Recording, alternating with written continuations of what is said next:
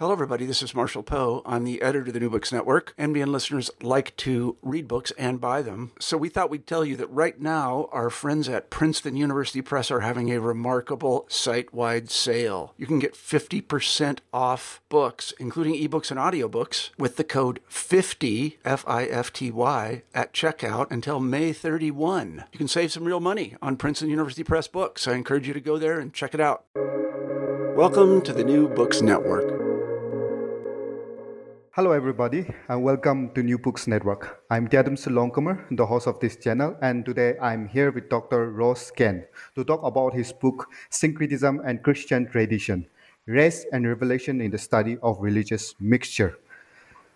I think personally, the title of the book itself is very attractive to me. In that sense, I'm also working on religious syncretism, and I'm also propounding for the use of the word syncretism, and also I'm dabbling in the very conceptual framework of trying to understand what religious syncretism is and how do we understand, how do we use it in terms of trying to understand religion and the mixture of religions in that sense. So I think this book for me has been a very attractive book from the title itself, and also when I delve into the contents of the book, I think it really attracted me in the sense of how the historical narrative of the use of as the word syncretism and in its use in theology, religious studies, and anthropology has been portrayed in the book. And that is where I think today I'm here with the author himself, Dr. Ross Kane, to talk about this book, Syncretism and Christian Tradition. So let me go straight to the author himself. So, Dr. Kane, can you tell me something about yourself? Yeah. Certainly. Thank you. And I'm delighted to be on this podcast and to talk about this book. So my name's Ross Kane, and I'm a assistant professor of theology, ethics, and culture at Virginia Theological Seminary, which is a graduate school just outside of Washington, D.C. And my own areas of research cover religion and culture, Christian theology, and African Christianity. And it was in the intersection of these areas that brought me to explore this peculiar word in theology and religious studies, syncretism, since it's used in various disciplines, but used in very, very different ways. And since your background, as you have said, is also on religious studies, and also, you have dealt on, the African traditions of Christianity and all of those aspects. So, how did this book came about in terms of trying to analyze and understand syncretism? Yeah. Well, let me start at a conceptual level and then speak at a more personal level. Conceptually, the book started with contrasting uses of the term syncretism. In my own doctoral program, we had many different areas of religious studies represented. And so we had anthropologists and historians, and then we had Christian theologians. And I was reading literature that used syncretism in very, very different ways. And it seemed to me that there could be some work done here in bringing some conceptual clarity to the term syncretism, and especially within Christian theology. It seemed to me there was quite a bit more nuance within the religious studies literature written by outsiders. And so that was the beginning. I noticed how for what some theologians would call enculturation, an anthropologist would call syncretism, but a theologian would never call it syncretism. So I wanted to explore that question a little bit more. But before that, it really began within my own experiences. I was born and raised in the United States, in the state of Virginia. And after I graduated from university, I lived overseas for a number of years in East Africa and was involved with some efforts by church groups and civil society in reconciliation between warring Southern Sudanese groups. And I saw churches using all sorts of indigenous practices as part and parcel of their peacemaking. So in the 6th chapter of the book, I describe a bull sacrifice ritual carried out in South Sudan. And I experienced those when I was living in South Sudan, and experienced Christian bishops opening this bull ritual with prayer and Christian songs being offered. But as someone who was born and raised in the United States, this was something completely different for me. And when I described the experience to theologians in my graduate school, they just sort of dismissively called it syncretism, and it seemed to me there was more to say about it than that. Yeah, I think the blend of your experience itself and then your academic expertise that comes together in bringing this book is something which is quite interesting, and it makes the book somehow, again, at the same time very interesting, and also at the same time conceptually very in-depth in that sense. So let's go into the contents of the book and then go one question after the another or one chapter after the another, and then let's just explore the book itself. So first of all, give us a glimpse of the history of the word syncretism, of its usage and of its origin. Yeah. Sure. The use of the word goes back many centuries. The first use that we have in written literature is from Plutarch, and he used the word when talking about Greeks in Crete who were able to overcome their own quarrels when they had to face a common enemy. And this is actually the origin of the word syncretism. It's that the Crete in the middle is a reference to the Cretans. And in this sense, syncretism simply meant reconciling factions. And this was the association of the term for many, many centuries to follow.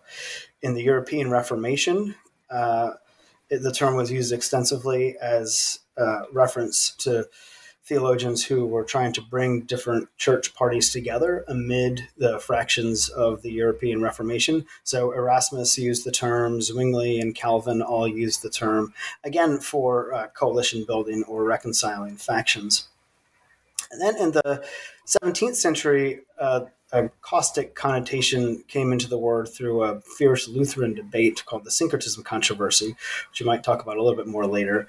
But that in that controversy, there became significant debate within the Protestant Church, questioning the kind of coalition building that folks like Erasmus and others were carrying out, and they started to use the term in a very negative sense.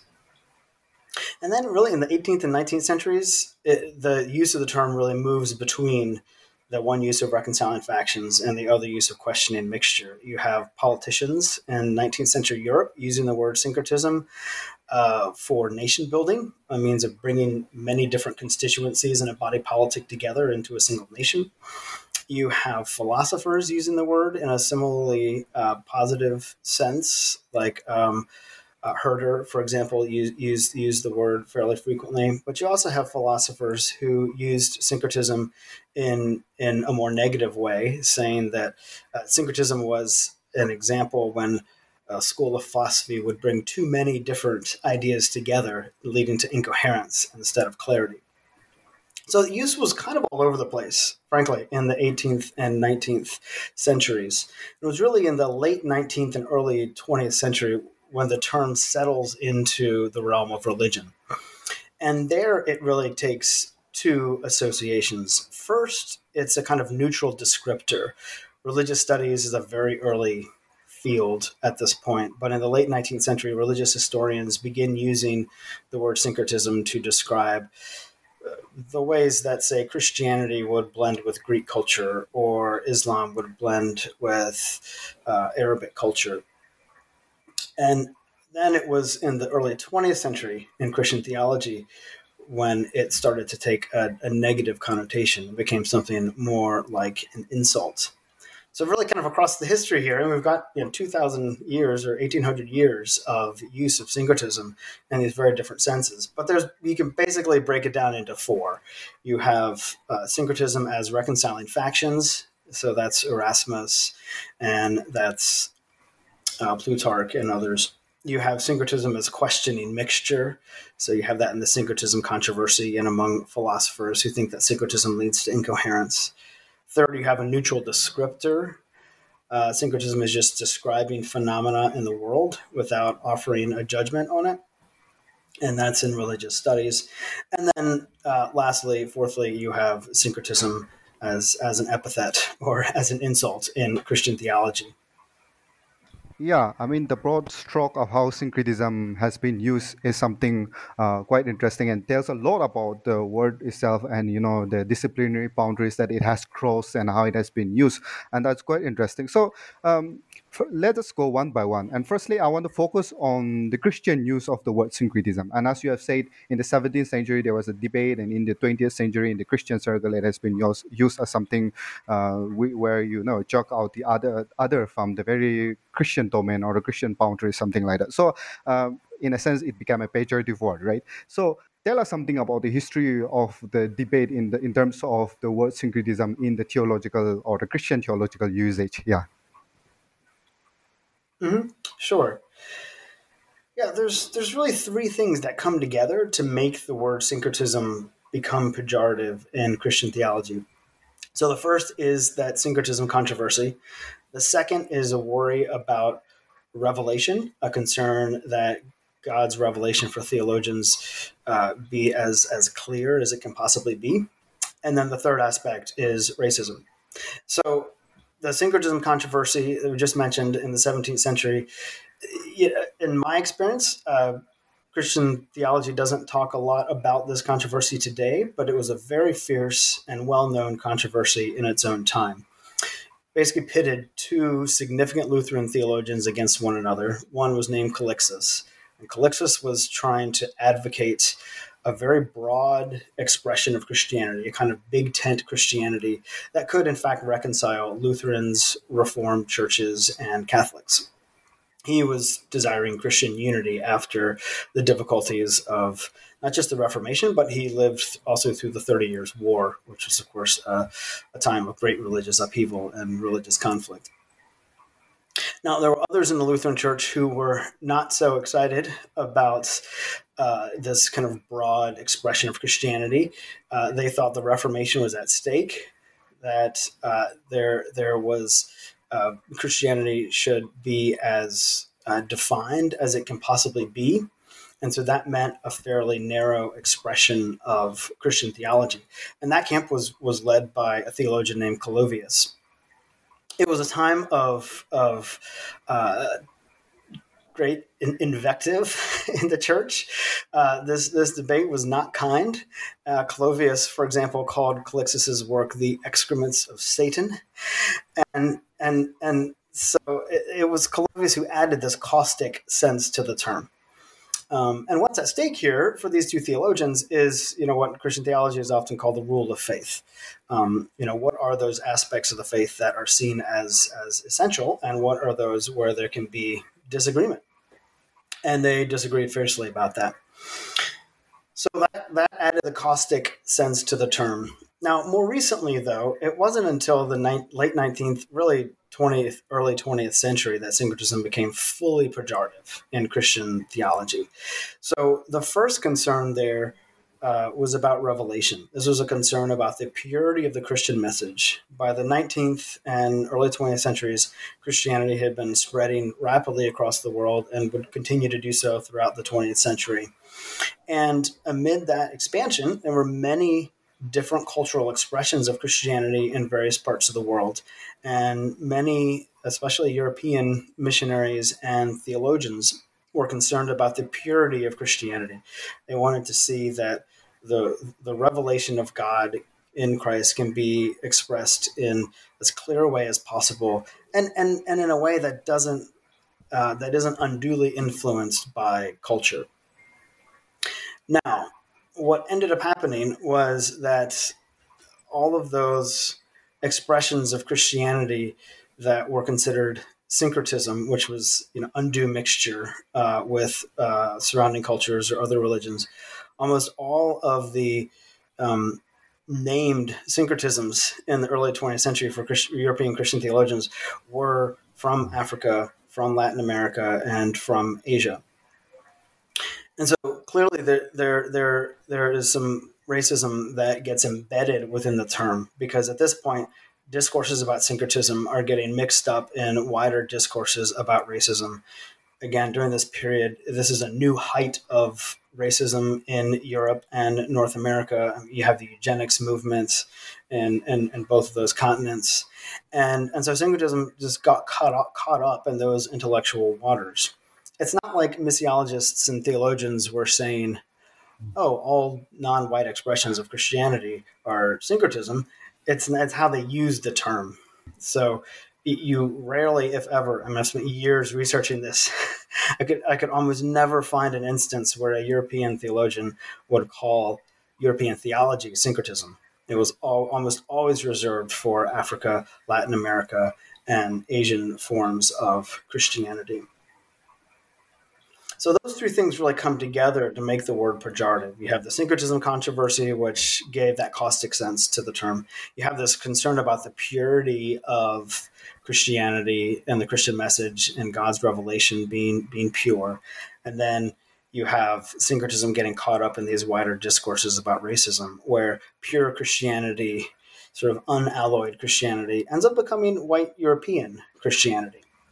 Yeah, and I think that's quite interesting because now also even till today the word syncretism by Christian theologians or Christians, they use this one in a very negative sense, and I've also personally encountered those aspects. And also at the same time, recently I was having a conversation with a professor, and he was also kind of pointing out that the use of syncretism has been negative in the sense of it has been used by the European missionaries, and also we should avoid kind of using the word syncretism and all. But then I had different opinions on that. But that's quite interesting as to how you have brought out and how you have seen the very aspect of syncretism in Christian theology and how it has grown. I mean, you have shown the history, right, of how this has grown. The word has been used. Also, at the same time, as the subtitle of the book, your book suggests that how race has been intermingled with the use of the word syncretism in that sense. So I think that is where I think the aspect of where is separate between the Asian Christianity or the Asian religion or the Eastern religions, and then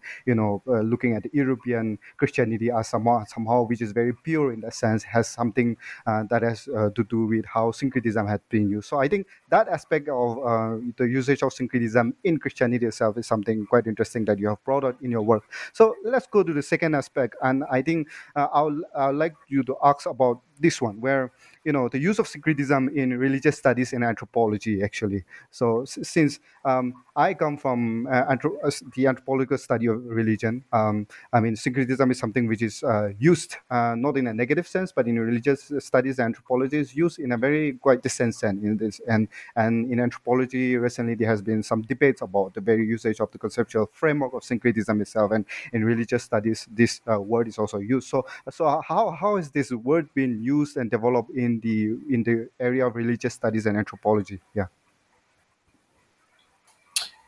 you're right. It's used in a fairly neutral sense. It's used as a description of observed phenomena.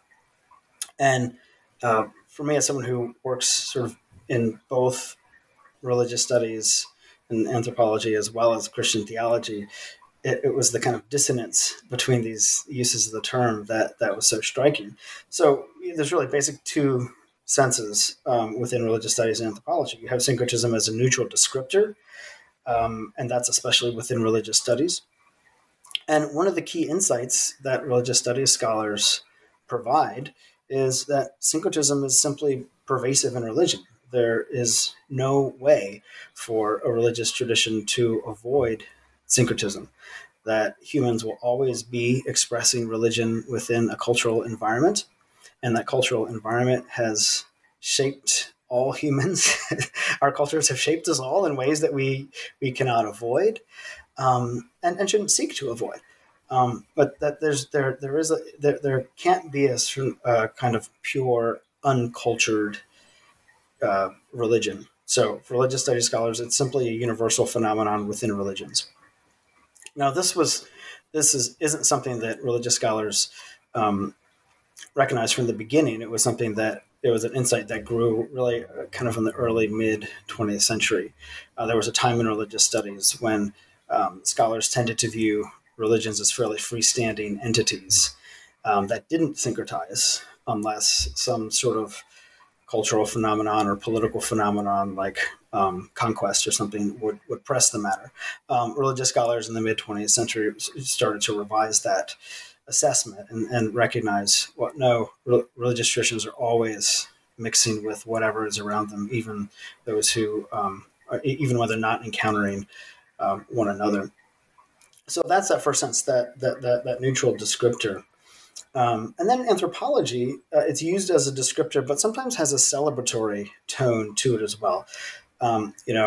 Many anthropologists wanted to highlight the creativity at play when people adapt, especially large religious traditions like Christianity and Islam, to their own cultural context and their own environment. For anthropologists, this was not necessarily an act of betraying a tradition, as it was for many theologians. It was rather an act of great creativity and an expression of agency, and often a means of fighting against some of the imperial aspects of traditions like Christianity and Islam. So for me, that tension between syncretism as an inevitable phenomena in any religious tradition and Christian theologians who are trying to hold on to an unsyncretized Christianity became, like I said, one of the guiding forces behind writing this book. Yeah. Yeah, and I think the line that you have said about syncretism being an unavoidable phenomena is something which is true in the sense. I mean, syncretism happens in terms of how religions meet and come together, and and cultures and traditions come together, and that is quite interesting as to how religious the word syncretism has been used in religious studies and how it has developed and how it is today, and also its usage in anthropology itself. So by your work and by the tone of how you are describing syncretism itself, you advocate for the retention of the usage of the word syncretism with some caveat, right? With some understanding the certain aspect of syncretism with some caveat, but also you talk about tradition, how the syncretism can be understood through the usage of the tradition, and how syncretism can be used in certain ways. So how do you understand syncretism in terms of tradition, and how do we use syncretism in that sense? Yeah. Mm-hmm. Sure. Yeah, there's been significant debate in religious studies about whether scholars should even keep using the word syncretism. And there's been a few arguments against it.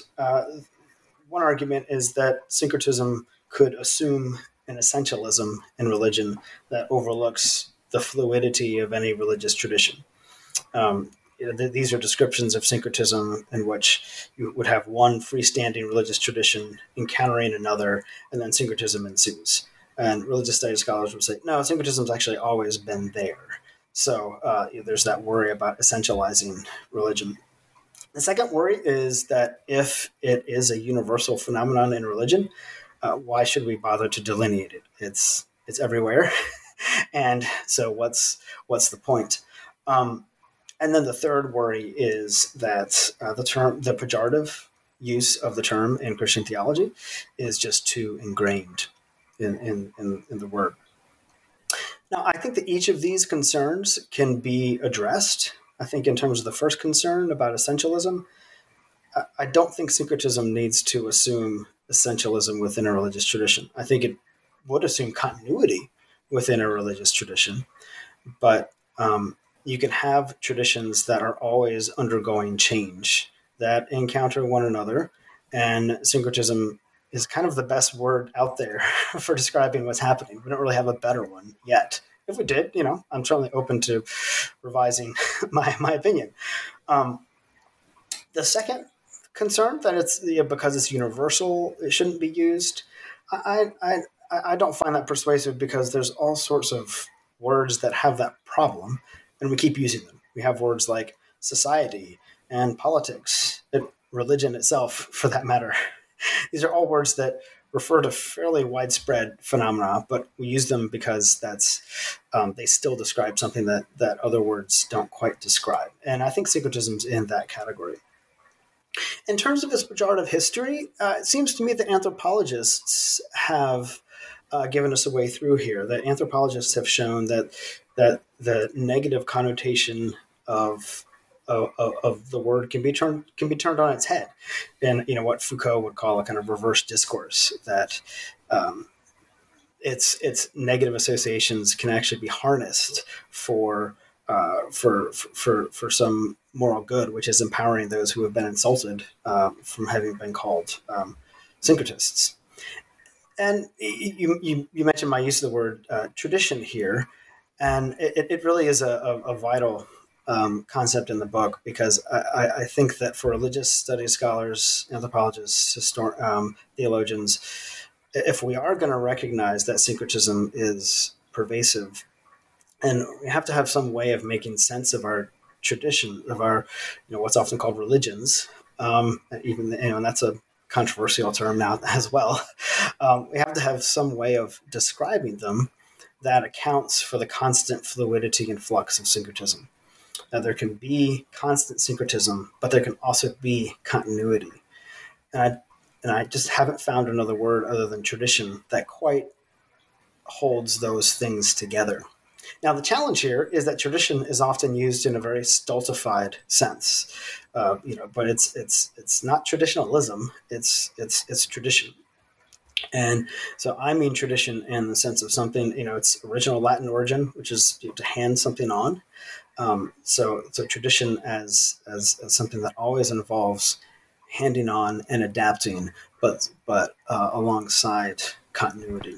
Yeah, I think that's an interesting way of how we can use the word syncretism and how the word can be written in the scholarly discourse of trying to understand religious traditions as such. So I think that is quite interesting, and I think the last two chapters kind of delves into the theological aspect of it.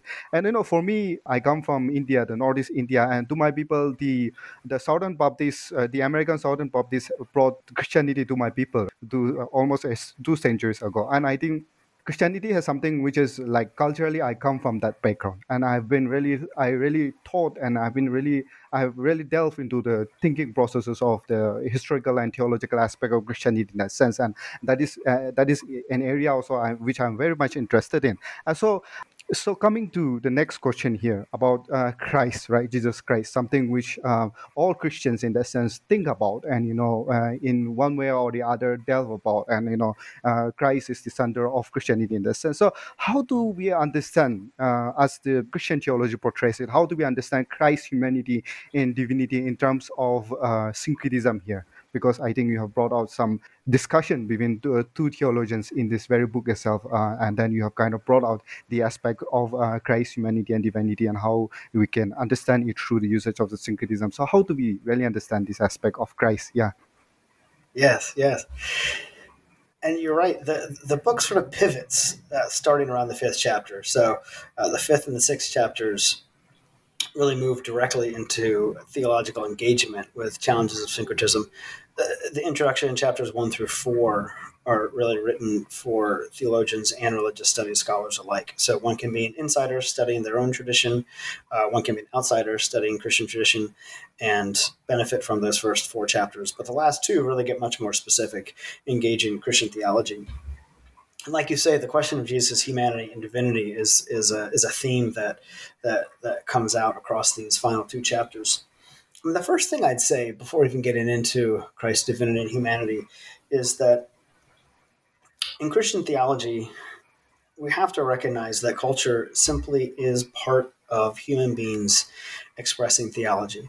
And that's the basic point that religious studies and anthropologist scholars point out. And I don't think that we have grounds for disagreeing with that conclusion. And so if humans expressing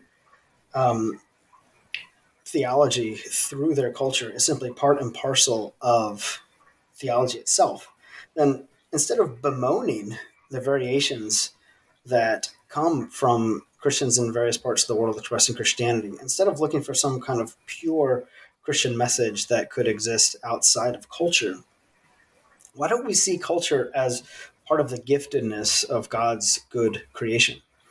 That it was part of God's intentions in this world to create difference and to allow that difference to speak to the presence of the divine. within the world that God made. So that's a kind of basic orientation that grounds the theological work. When it comes to Christ's humanity and divinity, a major theme within this book, in terms of the person of Christ, is the continuing incarnation of Christ across history through Christ's own body.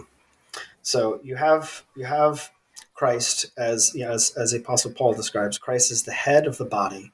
So you have Christ as the head, but then as more and more people are baptized into Christian tradition, Christ's body over history, in a sense, is growing because more and more people are being brought into it, and it's that growing body across time that I emphasize in terms of Christ's humanity.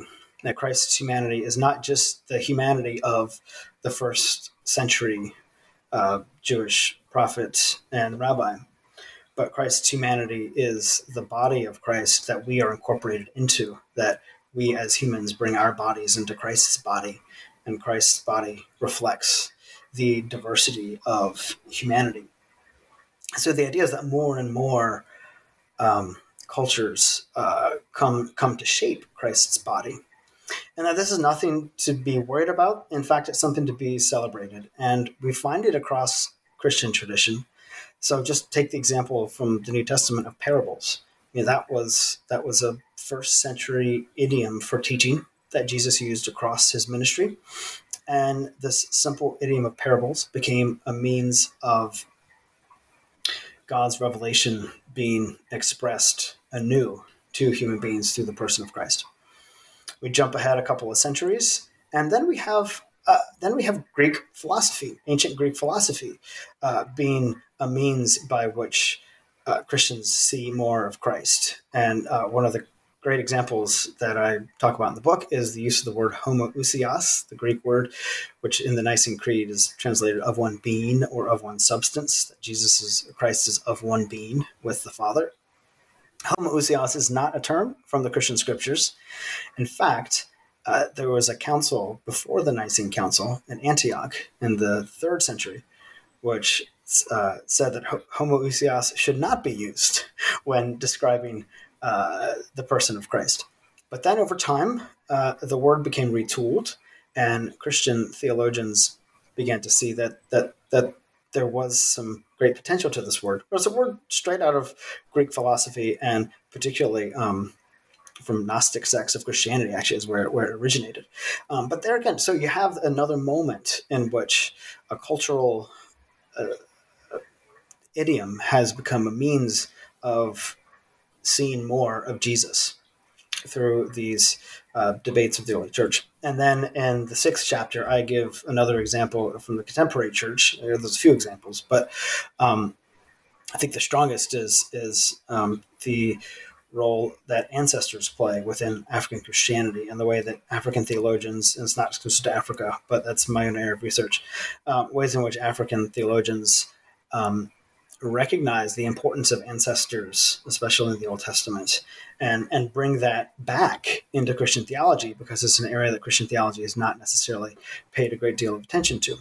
So here again, you have this cultural idiom in taking we have Christianity being expressed within a cultural idiom, and these cultures actually become ways of seeing more of Jesus, ways that the Spirit uses to show aspects of Jesus that we haven't necessarily seen. So syncretism actually becomes this means by which Christ's divinity and Christ's humanity communicate with each other. That's quite interesting. Yeah. And also, there is this in page 182 and the 83 of the book, there's this line that which I was quite interested in, intrigued with. And the line goes something like this, where it says, "Revelation is knowledge of the divine forged in the crucible of the material history.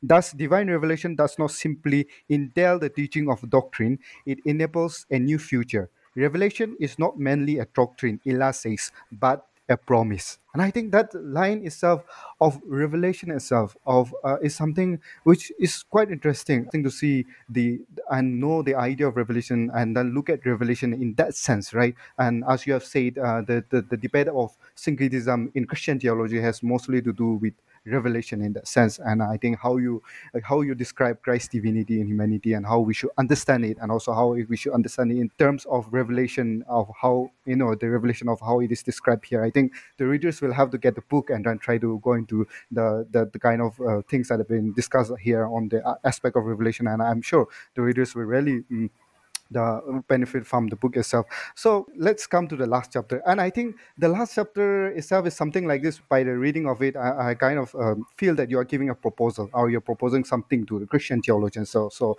when Christians, as Christians, we come and contact with other tradition, there are certain aspects which we can syncretize, but there are certain aspects which we cannot, we can be careful of. So I mean, there's this kind of proposal, and I think when I look at the last chapter, and when you talk about the veneration of the ancestors and all, since you are from America and all, the debate in America, the theological circle, the Christian theological circle of debate between the conservative and the progressive is very high. And when people read your last chapter, I'm sure you will get some comments from people from the other side. But I think the last chapter, in that sense, for me as an anthropologist and as a scholar of religion, I think this is something which I believe need to be carried out and practiced in the Christian theological circle itself, right? So how do you propose the last chapter in the terms of usage of syncretism when Christian or Christianity coming in contact with other tradition? That quote you gave is really...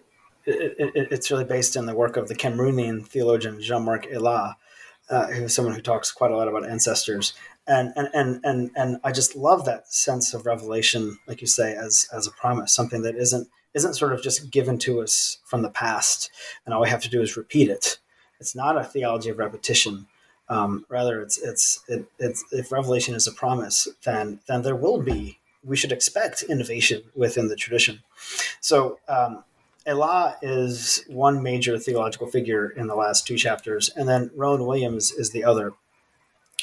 In terms of your question here, Rowan Williams once made a distinction. I don't make a lot of this in the book, but it's a really nice summary of what the last chapter is trying to do.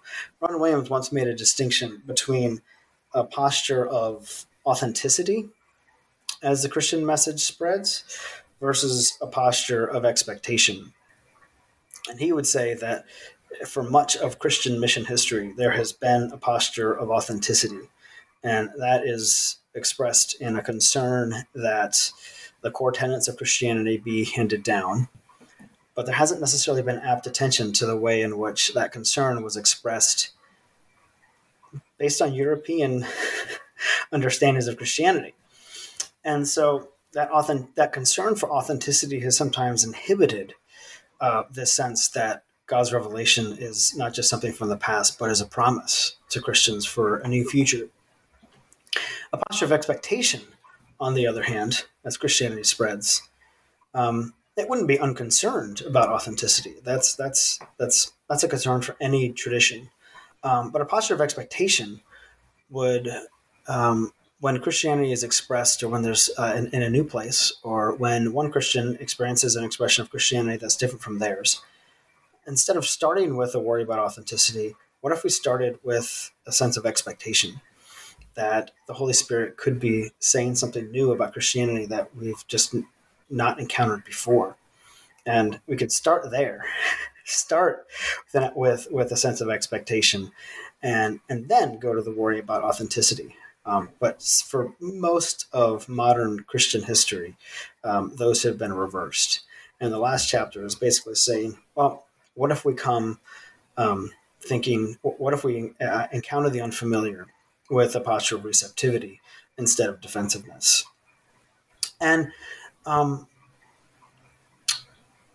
in the last chapter, I go through a couple of examples. One is ancestor reverencing. The other is a bull sacrifice ritual, the one I described earlier.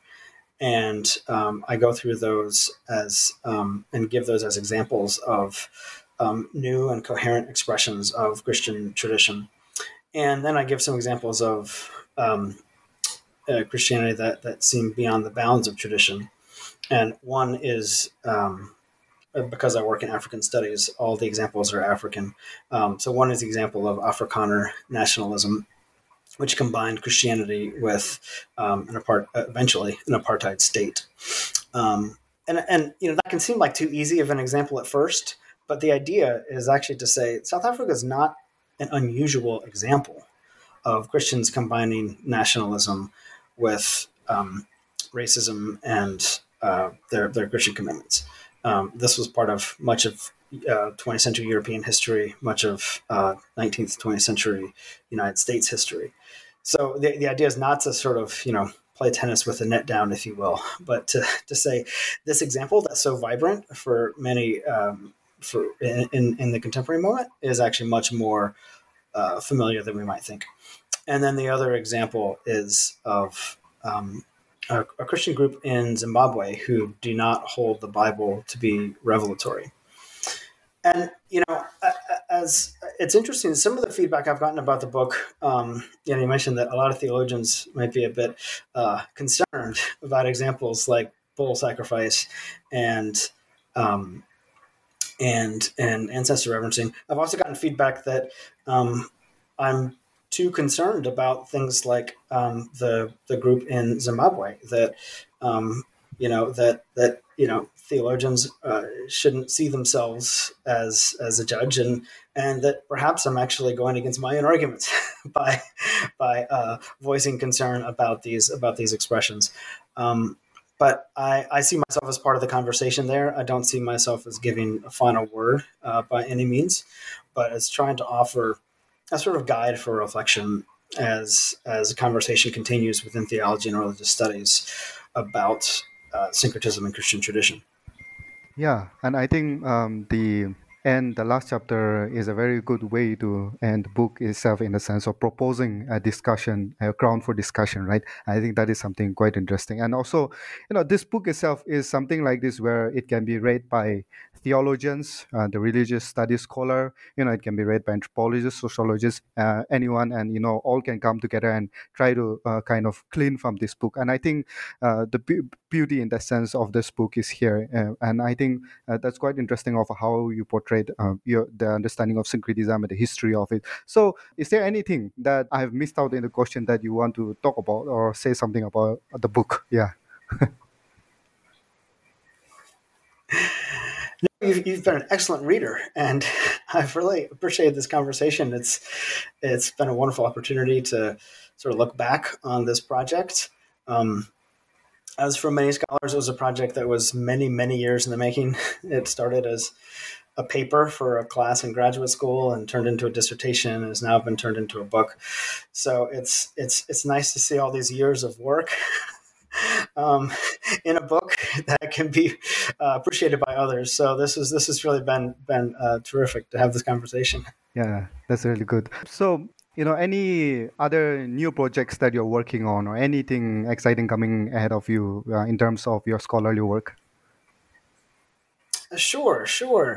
I have two kind of small projects I'm working on right now. One is I'm co-editing with the African ethicist Simeon Elesimi, a reader in African political theologies.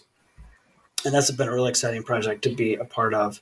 And I'm also just finishing up a very short text on political theology and Christian tradition with a strong focus on local parishes and congregations.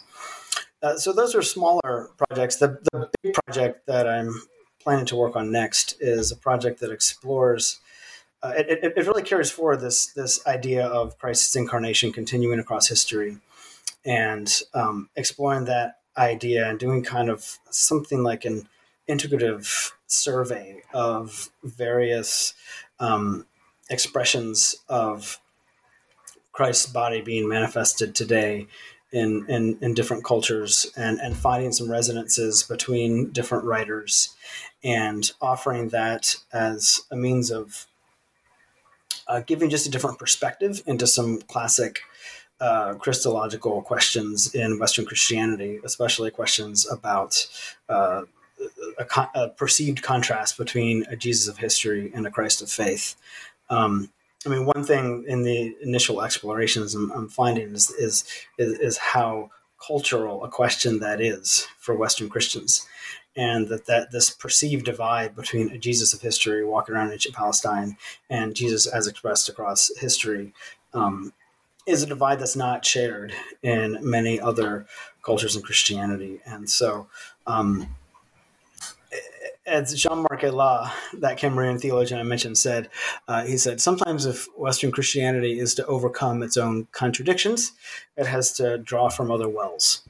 And so that next book is basically a project based on Ayla's insight. Very interesting project ahead. The very expression of Christ in cultures, right?